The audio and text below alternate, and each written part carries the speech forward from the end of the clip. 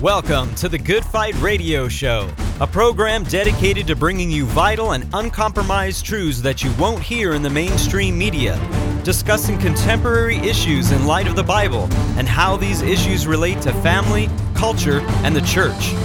The heart of this show is to glorify Jesus Christ and expose the works of darkness as He is commanded in Ephesians 5:11. Now here's your host, Good Fight Ministries' own Chad Davidson. For Christians all over the world, whether or not we're talking about online or even just having a discussion with a friend over coffee, the fact is you might have heard someone tell you something along the lines of, well, that scripture doesn't really apply to us. And we're not simply talking about Old Testament texts that someone might differ in their application, but we're talking today about New Testament texts and whether or not they actually apply to the church. And guess what? We're going to be talking about dispensational theology. So with all of that, today to discuss this very important topic for us today is none other than the president and founder of Good Fight Ministries and pastor of Blessed Hope Chapel in Simi Valley, California, Pastor Joe Schimmel. Praise God. We need to deal with this subject because it is vitally important for our walks. Because and we affirm a lot of what dispensationalists believe. Some might mistake us, and they do at times, as dispensationalists, because a lot of what they hold to is true. But when you look at the falsehoods and the false conclusions and applications and implications of what they get out of their teaching, becomes very, very serious as to actually setting aside a whole passage of Scripture that Jesus made very, very applicable to us as the church. So it's heartbreaking because a lot of people are going to be deceived based on when the Antichrist appears and so forth, based on the teachings of dispensationalism. So we need to take it apart, really look closely at it, what we affirm and what we disagree with. Yeah, I think that is one of the more important things, is to recognize those areas where we might have agreement, but also to point out, hey, this is actually an error that will have application in your walk with Christ, application in the events that are taking place, your theology. So we want to look into it. Not only are we going to deal in this episode with dispensational theology, what it is, where it came from, as Joe already mentioned, the agreements that we might have, and also the big, big disagreements we might have.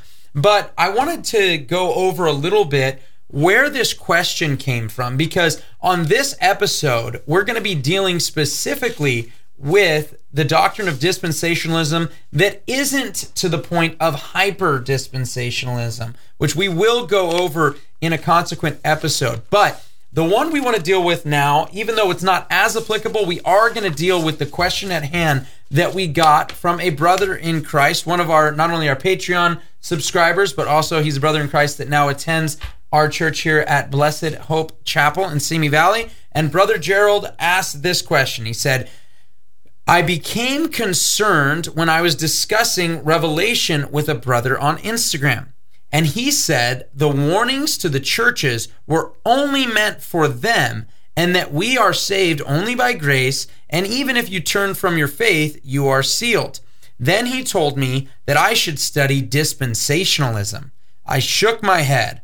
I said no, and then done. So I would love to hear you and Pastor's view on dispensational theology and the errors in it, the history, etc. So Joe, just real quick, because we are going to touch on the book of Revelation and those warnings and whether or not they do apply to us.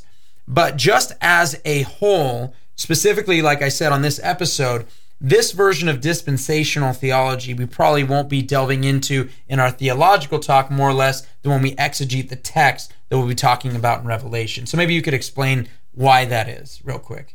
That would be because dispensationalism will usually look at the Revelation chapter 2 and Revelation chapter 3 as applying to the church, because they would say that's two churches that are either in the church age, or many dispensationalists will say each of the seven churches representing 7 different periods of church history. I would disagree with that, because those 7 churches he's addressing are little churches that are dealing with it at that very period of time. He says these are the things that are the churches. So there's 7 churches now. All 7 of those churches represent different problems throughout church history. So we can glean from each church, but they often say the first church represents this part of church history, the second church, the apostolic age, and so forth. So it's interesting. We would disagree with that, but we say, guess what? Most dispensationalists say, yeah, Revelation 2 and 3 is the church. Unfortunately, many dispensationalists, most of them are once saved, always saved, so they will actually set the warnings aside and say, they're not really threatening our salvation, when many of them clearly are, so there's still a problem. But what we would have a greater problem with the regular dispensationalists, which is what we're going to be dealing with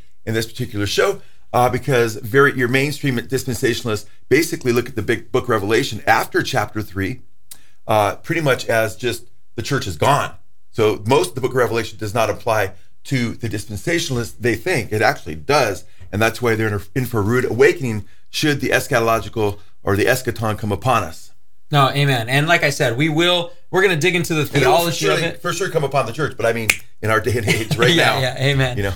But we want to deal with the theological issue, and then we're going to go through exegetically those texts, because first of all, I think they're great texts just to go over anytime we can. So, we're actually called in the very beginning of the book of Revelation as a blessing to those who would listen, heed those warnings, and so forth. Listen, read, and heed those warnings. So I want to definitely go over that. But I guess the first question to get people started, because maybe they're just coming into this, maybe they haven't heard the word dispensation or dispensational theology, or what is a dispensationalist. So I think the best place to go is simply to ask, what is dispensationalism? And maybe, as we were already asked, maybe we can get a little bit of the history behind dispensationalism and where it came from along church history lines. Well, one of the things we often say about our pre-trib brethren, we love them, but it's a Johnny-come-lately teaching, the teaching of the pre-trib rapture, which is a big part of dispensationalism. Dispensationalism, many pre-trib historians will agree that you won't find the dispensationalism you see in John Darby in the early church fathers for the first centuries of church history. Many historians that have studied Darby admit that you don't even see the pre-trib rapture in the first centuries of church history. Now, we do believe that the early church fathers, many of them recognize that the Lord dealt with people in different periods of time progressively through what you could call dispensations. So when we're talking about God dealing with people, which basically dispensationalism is often defined as God's progressive revelation of how he works with humanity, beginning with Adam and Eve in the age of innocence, and the age of innocence falls, or it comes to an end when you hit the death of or the fall of Adam. Then now you have the age of conscience.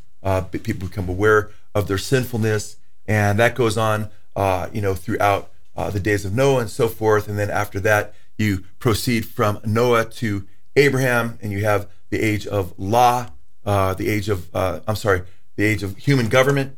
And then from Moses, you have the age of the Mosaic law up to Christ, and then you have the church age. Let me just give you a specific list in case somebody wants to take notes, or they just want to pay attention more in a little more depth of an understanding of dispensational thinking. The 7 dispensations are innocence, conscience, human government, promise. That's the one I skipped. That would be the patriarchal age, Abraham, Isaac, and Jacob. The age of the patriarchs, law, Moses, grace, and then the 7th one would be the kingdom, or the millennial kingdom. And let me give you more specific parameters, lest I be accused of misrepresenting what they believe. The dispensation of innocence precedes Adam's fall. The dispensation of conscience spans from Adam to Noah. The dispensation of government spans from Noah to Abraham. The dispensation of the patriarchal rule spans from Abraham to Moses. The dispensation of the Mosaic law spans, of course, from Moses to Christ. The dispensation of grace spans from throughout the current church age up until the beginning of the tribulation period. The dispensation of a literal future earthly 1,000-year millennial kingdom is the 1,000-year millennium at Christ's second coming, which is distinguished from a pre-trib rapture, which happens 7 years before. So that's basically what's taught in pre-tribulationism, or I should say in dispensationalism and the belief system. When did this teaching come along where someone said, oh, eureka, here it is, this is what we have? When did that take place? There were a few eureka moments that were happening simultaneously.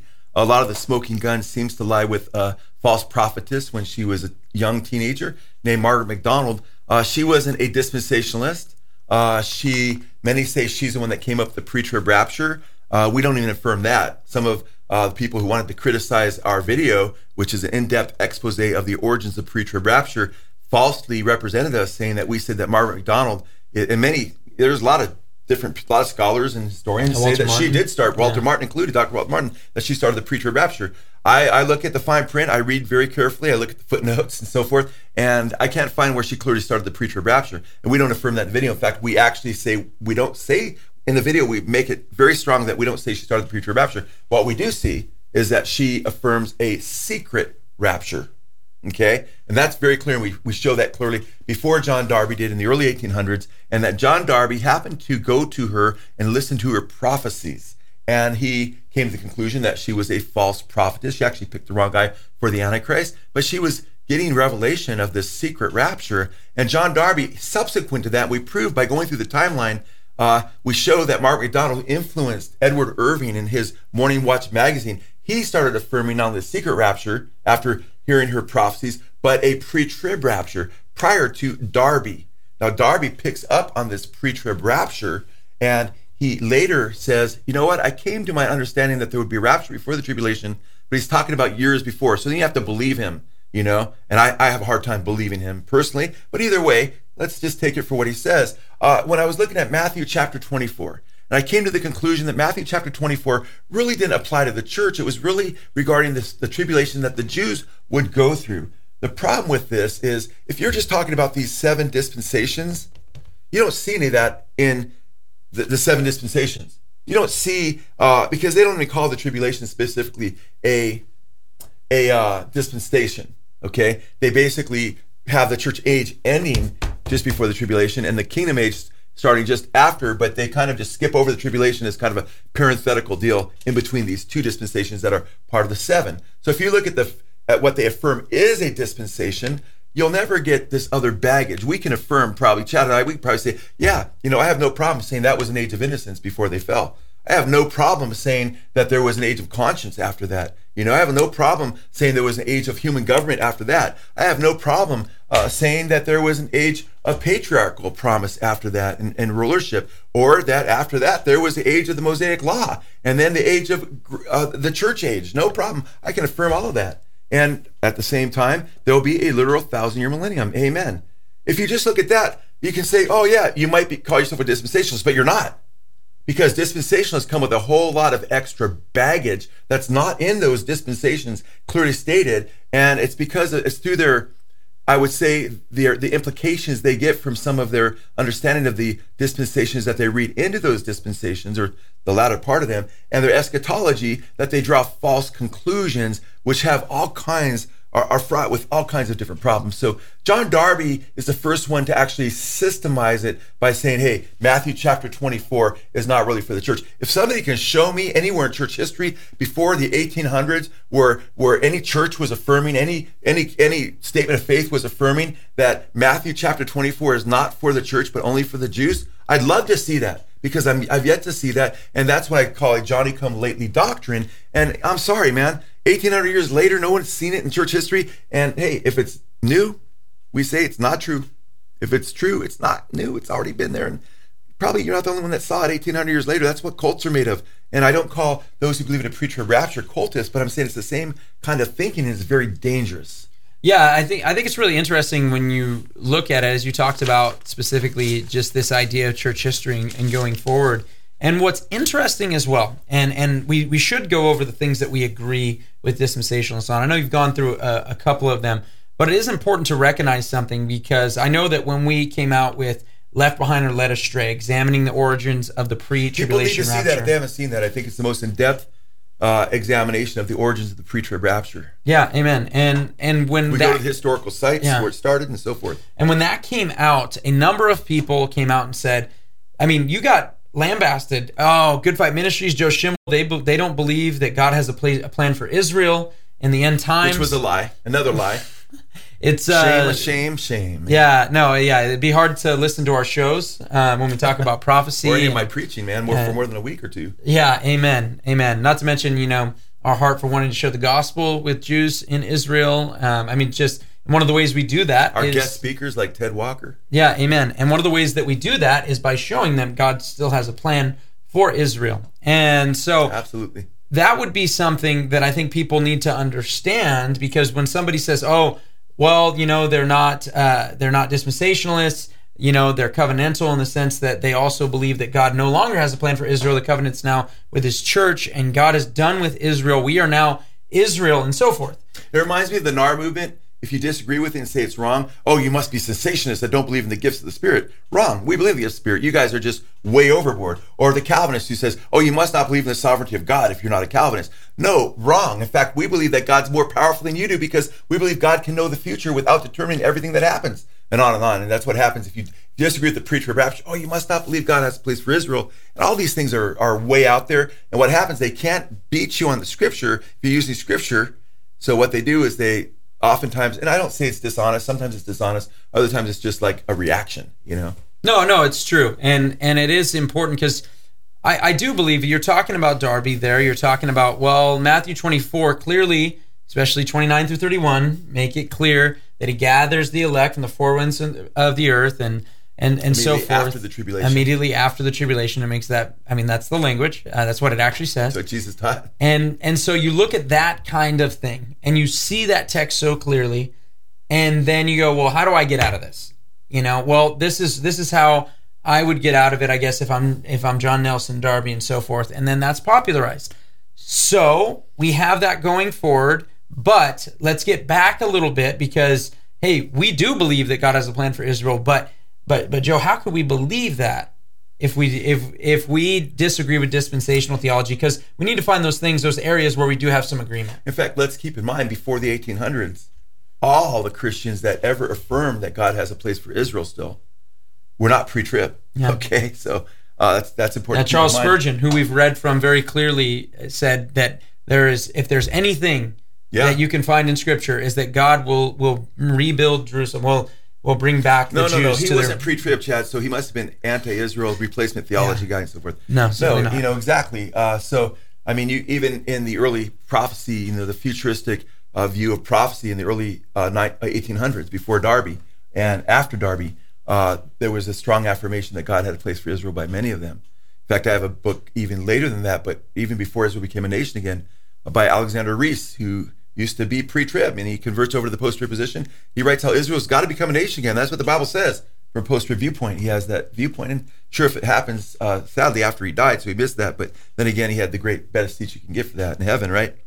So yeah, let's talk about, and I like to do this because I think we count pre-tribs, our brothers and sisters in Christ, and a lot of them love Jesus. A lot of them have inherited their theology by just going to a church that taught pre-trib, or they opened up a Schofield reference Bible, or who had a lot to do with popularizing the pre-trib, or they opened up a Left Behind, or I should say a Tim LaHaye study Bible, or a Ryrie study Bible, or many different study Bibles which teach this, and they just said, oh, okay, I guess it makes sense. And so many of them love the Lord, but they inherit their theology, or they you don't typically find anybody who's, I was just reading the scripture and never influenced by pre-trib that comes to that conclusion.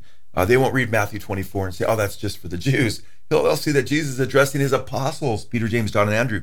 So here's some affirmations in regard to what we do agree with personally, because we don't believe in covenant theology, and that's the theology, the idea that most Calvinists hold, and that's the idea that there's this unspecified covenant that God's made, and that we're still in some way under the Mosaic law, in certain ways and so forth, and that it's just one covenant that God's had all along, and then another pre-covenant before the world was and so forth. I don't want to. We'll have to do a whole thing on covenant theology eventually. That's held to by many Calvinists in regard to soteriology. But here's where we would agree with dispensationalists, and many covenant theologians would disagree with us here. But this is where we have, and as I affirm these, it's going to sound like, wow, you guys are dispensationalists. No. They actually state many things that are actually biblical and true. That if you just affirm these things by itself, you wouldn't be called a dispensationalist. You might be called a progressive dispensationalist or something like that, but you wouldn't be considered a Tim LaHaye, Hal Lindsey, dispensationalist. We affirm, and I'm going to give you what we affirm to be accurate with our dispensationalist brothers and sisters, that that prophecy should be understood literally whenever it can be understood literally, and whether it makes perfect sense to understand it literally. And that means we believe that there will be indeed a literal regathering, and that it's already started in 1948 of Israel and the nation of Israel, and that God is not done with Israel. And we believe that there'll be a literal 1,000-year kingdom, as the Lord Jesus Christ taught in Revelation chapter 20, 1 through 6. That's dispensationalists hold those to be biblical truths. Yeah, we see that throughout Scripture. 6 times in Revelation 20, Jesus mentions the 1,000 years. So we believe in taking a prophecy literally. Covenant theologians tend to spiritualize prophecy to where it just gets bent into whatever they want it to mean sometimes. We agree with dispensationalists and also affirm that the church does not replace Israel. Many covenant theologians and so forth say God's done with Israel and the church has replaced Israel. And the church is basically the sole people of God now. And God's all done with Israel. In fact, what happened in 1948 on May 14th and Israel being gathered, that's just an accident of some sort. Strange accident. Out of all the countries that ever existed, they're actually fulfilling the prophecy that God said they would fulfill. We also believe and take literally that all Israel will be saved, Romans chapter 11. We also affirm with dispensationalists that there will be a literal 7-year tribulation period, the last 3.5 years of which the Antichrist will reign. That's biblical teaching.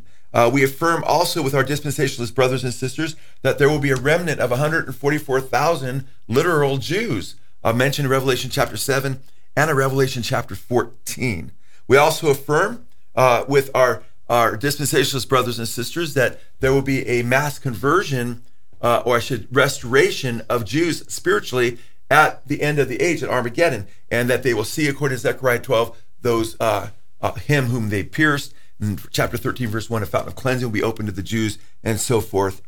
We also affirm with our dispensationalist brothers and sisters, which I've mentioned earlier when we talked about taking the prophecies literal whenever they can be taken literally, 1,000-year reign of Christ. And we also affirm with our dispensationalist brothers and sisters that Israel's rebirth won't just be physical and a big regathering at the second coming of Christ, but that it will be a spiritual rebirth, as I've already emphasized in their salvation. So those are areas, and that's several areas that we have in common with dispensationalists, and these were things were taught long before Darby. Many of these teachings I'm talking about, I mean, you can find all of these teachings long before Darby, and almost all of them probably in the church fathers. Yeah, no, I think this is really important, and we actually have an excerpt. Definitely, by the way, a 1,000-year reign of Christ being literal in the church fathers. Yeah. A 7-year tribulation period, Daniel's 70th week, the reign of Antichrist, a literal second coming, and so forth. And literal millennial period. Yeah, definitely. When you read in the early church, you can't miss the premillennial view. Not pre-trib, but premillennial, right? Do you Eusebius? Do you see kind of that stuff going on? And that makes a lot of sense considering the far prior to Eusebius, as you know. Yeah. Irenaeus and Justin Martyr and so forth. Oh yeah. In terms of a pre-mill, yes. Right, in terms of a pre-mill before Eusebius, but you understand. When he was commissioned by Constantine and so forth, and then the more popularized view coming out from Augustine after, almost because the Catholic Church wanted to rule the world. They say, there can't be this coming, we're not going to be defeated, and we're just going to take over the earth for Christ. And then you have the birth of amillennialism. Not all held that specifically, but then post-mill came, and we're going to run afield, but we'll keep getting into it. Yeah, no, we definitely need to continue going down this so we understand. So you now hopefully have a good bearing on what dispensational theology is, but also the things that are also, hey, this is where we can have agreement on these things. This is true and so forth. So Joe, now where do we disagree? What are the things that we disagree with dispensational theology? Right, and instead of saying everywhere where, everything about what dispensationalism is, I thought, let's not double up and say the same thing over and over again, which I'm starting to do a little bit, so you can understand dispensationalism. I kept a lot of where we disagree, and I describe what we disagree with. You'll get a better understanding of what dispensationalists teach as well, which I think is very, very important. Now, C.I. Scofield in his reference Bible stated, quote, "Each of the dispensations may be regarded as a new test of the natural man, and each ends in judgment, marking his utter failure in every dispensation." So they're bringing some new ideas to this idea that most of Christians affirm, that God has dealt differently with Adam and Eve, as far as age of innocence, and then, with the Mosaic law in regard to what he dealt with patriarchs, and then with the church age. We'll say, there's some distinctions you can make. Salvation is always by grace through faith, though. That's the only way we're in the kingdom. But what the differences are, then there's new elements that are added to dispensationalism. The idea that each period of time is a time of testing and judgment and so forth. And if it just stopped there, that's, that could be debatable, but it wouldn't really cause a lot of, harm one way or another. But it's these other things where we see we have sharp distinctions, and we don't affirm the beliefs of dispensationalists. And keep in mind, we're talking pretty much here about mainstream dispensationalism. We're not talking about mid-Acts, where part of Acts is to the church and the first part's to the Jews, and what's considered often hyper-dispensationalism. We're going to get into a whole teaching on that as well, because that's very, very dangerous. Many dispensationalists that are mainstream will affirm that as well, that that's dangerous. But by the way, if you want to understand dispensationalism, some of your older folks in the Lord, you'll remember, how it got really popular during Hal Lindsey's time, the late great Planet Earth, and then later. Then you don't have to be too old. You probably, you can be in your 20s and you've probably read some Left Behind books, maybe, or 30s. Beginning at 2000, the first, the Left Behind movies, and prior to that, Left Behind books by Tim LaHaye. Those books, not single-handedly, but they had a great impact on the body of Christ in turning many to dispensational thought. And here's where we would disagree with the dispensationalists, some of the areas that we would disagree with. And I think this is important. They often have and understand that for eternity, there's two distinct people of God. Now, we affirm, and it's where it can get a little tricky if you don't really think about it and pay attention. We affirm that God has a plan for national Israel, that the promises that God made to national Israel are not nullified. Many teach, well, when they rejected the Messiah covenant, theologians and so forth at the cross, God's done with the nation of Israel.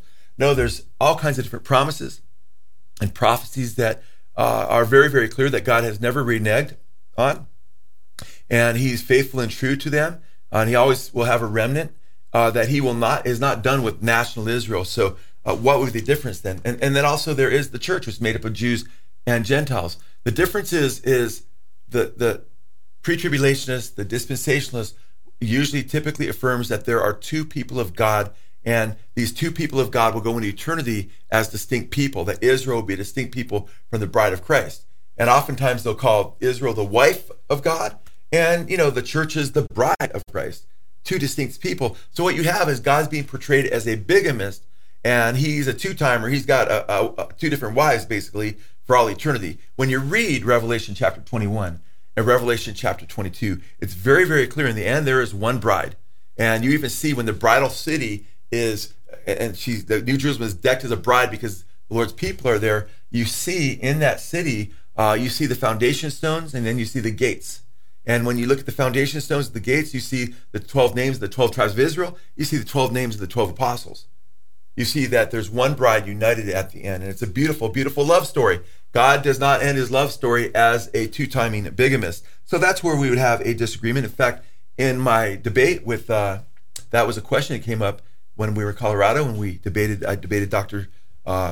Stauffer, and the idea came up as in regard to the bride. And I basically stated what I stated here, and he said he was unsure what the Bible taught there, even though he'd be considered a dispensationalist. At one time, a hyper-dispensationalist, but after the debate, he changed, or at least he said he was going to change his book on that taught hyper-dispensationalism, because he had long before, he said, left that position. So we'd also disagree and not affirm and disagree with our dispensationalist brothers and sisters that there's a difference between the kingdom of God and the kingdom of heaven. So what happens is, it's almost like they get this pie and they say, hey, look, there's 7 slices here. And I don't have a hard time with the 7 slices. I'd probably even add a slice. I would add the new heavens and the new earth, as part of the dispensation of how God deals with humanity. So I'd have even probably another slice more than your typical dispensationalist, although they probably have 8 too if they admit the 7 years they're kind of leaving out there in their pie. But what happens is they get this pie, and we could say, yeah, there's different ways that God dealt with man at different time periods through progressive revelation and so forth. I don't have a hard time with that. It's all this other baggage that comes along where they start saying, well, this piece of pie is only this big. And this pie, this good piece of pie that we get is huge, and the tribulation pie, we don't go there. The church isn't going to be in that because that's a yucky piece of pie. And it's just because then it becomes very, very subjective, and then they start pushing their subjective feelings upon the scripture. This idea that the kingdom of God and the kingdom of heaven are two distinct kingdoms. They teach that the kingdom of God is basically God's sovereign rule over the universe, where the kingdom of heaven more specifically deals with Christ's earthly reign when he comes to rule in the millennial period. There's a problem with that, because the term kingdom of God and kingdom of heaven, very clearly, it doesn't take a lot of study. You can do it. I've done it more than once. Kingdom of heaven and kingdom of God are used interchangeably. When you read Jesus' parables in Matthew, you read them in Mark, you'll see the same parable, oftentimes given at the same time. It's definitely the same parable. And Mark chooses to use Matthew chooses the kingdom of heaven language, where Mark uses the kingdom of God language. Speaking of the same, it's not a contradiction, it's the same kingdom, okay? Otherwise, you would have a contradiction, absolute contradictions. And then in Matthew 19, 23 and 24, Jesus is speaking to the rich young ruler, and he's talking about entering the kingdom of God. And then the very next verse, he calls it the kingdom of heaven. He's talking about the same kingdom. He's not talking about two different kingdoms, inheriting two different kingdoms there. So, I mean, Matthew 19, 23 and 24 just put the kibosh, boom, down on that view. And also, we have a difference in opinion in regard to this postponed kingdom that many dispensationalists have, but many mainstream dispensationalists, they don't all believe in a postponed kingdom. That's a whole other thing to get into, which can of worms we don't have time to get into. But many of them, mainstream dispensationalists, believe the kingdom is future. It's all pretty much future, and they don't recognize that the Bible has this element that we've already entered into the kingdom spiritually. Colossians 1:13 says that we've been translated out of the kingdom of darkness into the kingdom of his dear son. If you're a genuine believer, read Colossians 1:13. We've been translated out of the kingdom of darkness, Satan's kingdom, into the kingdom of God's dear son. We are in God's kingdom right now, spiritually speaking. Then there's the inauguration of his physical millennial kingdom at his second coming, when it says in Revelation chapter 11, verse 15, that the kingdoms of this world will become the kingdom of Christ. It speaks of him who was and is, but no longer says is to come in Revelation 11, because he's come, and it says his great wrath has come, and he was enraged at the nations, and it became time to reward the saints, the small, the great, and so forth. And that's at the second coming, when at Armageddon, it's a picture of Armageddon in Revelation 11, there at the last trumpet that Paul speaks of the rapture. The last trumpet, you go to the last trumpet, it's right there, Revelation 11:15 through 19, and Christ reigns. It's not a secret pre-trib rapture, it's right there, and that's when he rewards the saints. And Jesus says later in Revelation, behold, I come quickly, my reward is with me, and we see him rewarding the saints at the last trumpet there, seventh trumpet, when he inaugurates the kingdom. My point is that the Bible does speak of us being in the kingdom now, but we don't believe in kingdom now doctrine, which says the physical kingdom is supposed to be ours right now too. We're supposed to take over the earth. That's a heresy. Okay, that's a false teaching. However, we do believe that we've entered into the kingdom spiritually, or we have to deny Colossians 1:11 through 13. But we also believe there's a physical manifestation of his kingdom when he inaugurates the 1,000-year reign of Christ. Also, I think this is important, is that dispensationalists make a strong, sharp, artificial distinction between the rapture of the church and the second coming of Christ, as though they're two totally different events.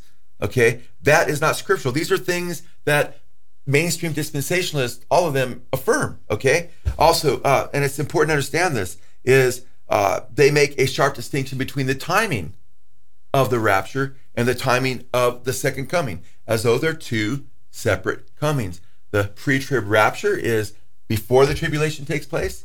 Could be right before, it could be any amount of years before, according to some pre-trib teachers. And the second coming is at the end of the tribulation period. These are not biblical teachings, not found in church history prior to the 1800s. Dispensationalists make a sharp distinction between the nature of Christ's coming in regard to the rapture and the second coming. The rapture is a secret coming. Nobody sees it. Christians are the only ones that are aware it's coming, really, except some non-believers who fiddle with it, and they're caught up. And then for the next 7 years, the tribulation takes place. And then the second coming, the nature is quite different. Every eye will see him. It's a separate coming and so forth. Although sometimes they'll say, well, it's not really the same coming. It's a different coming. It's the second coming. It's just divided by 7 years. Can you imagine me telling my kids, hey, I'll be back, and I'm going to come back another time, a second time. And then all of a sudden they find out, well, what, we missed Dad? Well, yeah, he came back, and he's coming back 7 years later, but it's the same time he said he's going to come back. Makes no sense at all. In fact, they mess with the nature of the coming, the timing of the coming. Dispensationalists, they mess with the second coming and the rapture, and they make them two distinct purposes. The purpose of the rapture is to rapture us from the earth 7 years before the second coming, so we can escape enduring the great tribulation period and not have to experience any of God's wrath. Even though, guess what? The Bible is very clear when you read the book of Revelation that he pours out his wrath on the wicked and he protects the righteous. Even the Left Behind movies and Left Behind books have God sparing the righteous on earth, what they call the tribulation saints. So any pre-tribber that's into that theology where they say, oh, well, how can God spare you if he doesn't rapture you from the wrath of God? It's going to be so radical. I'm like, have you read Tim LaHaye's books? He has the tribulation saints being spared from the wrath of God. Why can't we be them? They have no answers for these things, So it's interesting when you think these things through. Dispensationalists claim that the church is a total mystery, never revealed in the Old Testament at all, period. Okay? And they take the Greek word mysterion in the New Testament and say Paul calls the church a mystery and so forth, and they treat it as though it wasn't revealed at all. Now, when you really look at what the Bible teaches regarding the church, I can give you all kinds of prophecies that show that it was revealed in the Old Testament, but it wasn't clearly revealed in the Old Testament, okay? Because the prophets longed to look in, even as the angels, into these things, but it was being revealed, okay? In fact, you have several promises in the Old Testament that are given in prophecies to Israel, to the kingdom of Judah, to the nation of Israel, in regard to their future that are, guess what? Applied to the church.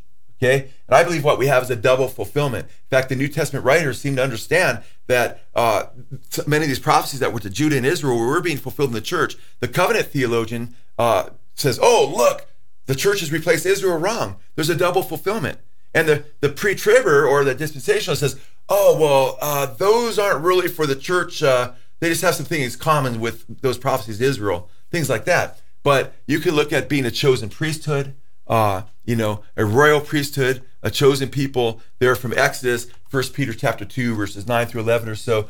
Peter's quoting them in regard to the church. You could look Joel's prophecy in Joel chapter 2 in regard to, the end of the age, and there'll be, pillars of smoke, and the sun will turn, black, and the moon to blood, and so forth. And Joel quotes that and says, this is that when they see on the day of Pentecost believers speaking in tongues. He says, this is that which was prophesied by Joel. Your old men will prophesy or have dreams, and we got all these other things that your young women and so forth will prophesy and so forth. So it's kind of interesting. He says this is that, Peter, but at the same time, there's more to it than just that, because Peter's talking also, or say Joel's also talking about what? The great and terrible day of the Lord, right? Whoever calls upon the name of the Lord should be saved. He's talking about Israel being saved in the end. So what's going on there? There's a double fulfillment. There's the near and far fulfillment. We see that with a lot of prophecies regarding Christ as Messiah, his first coming and his second coming, sometimes together in one verse, separated by English comma, but not in the original Hebrew. So we also see that with other prophecies, like I'll make a new covenant, chapter 31, verses 31 through 33.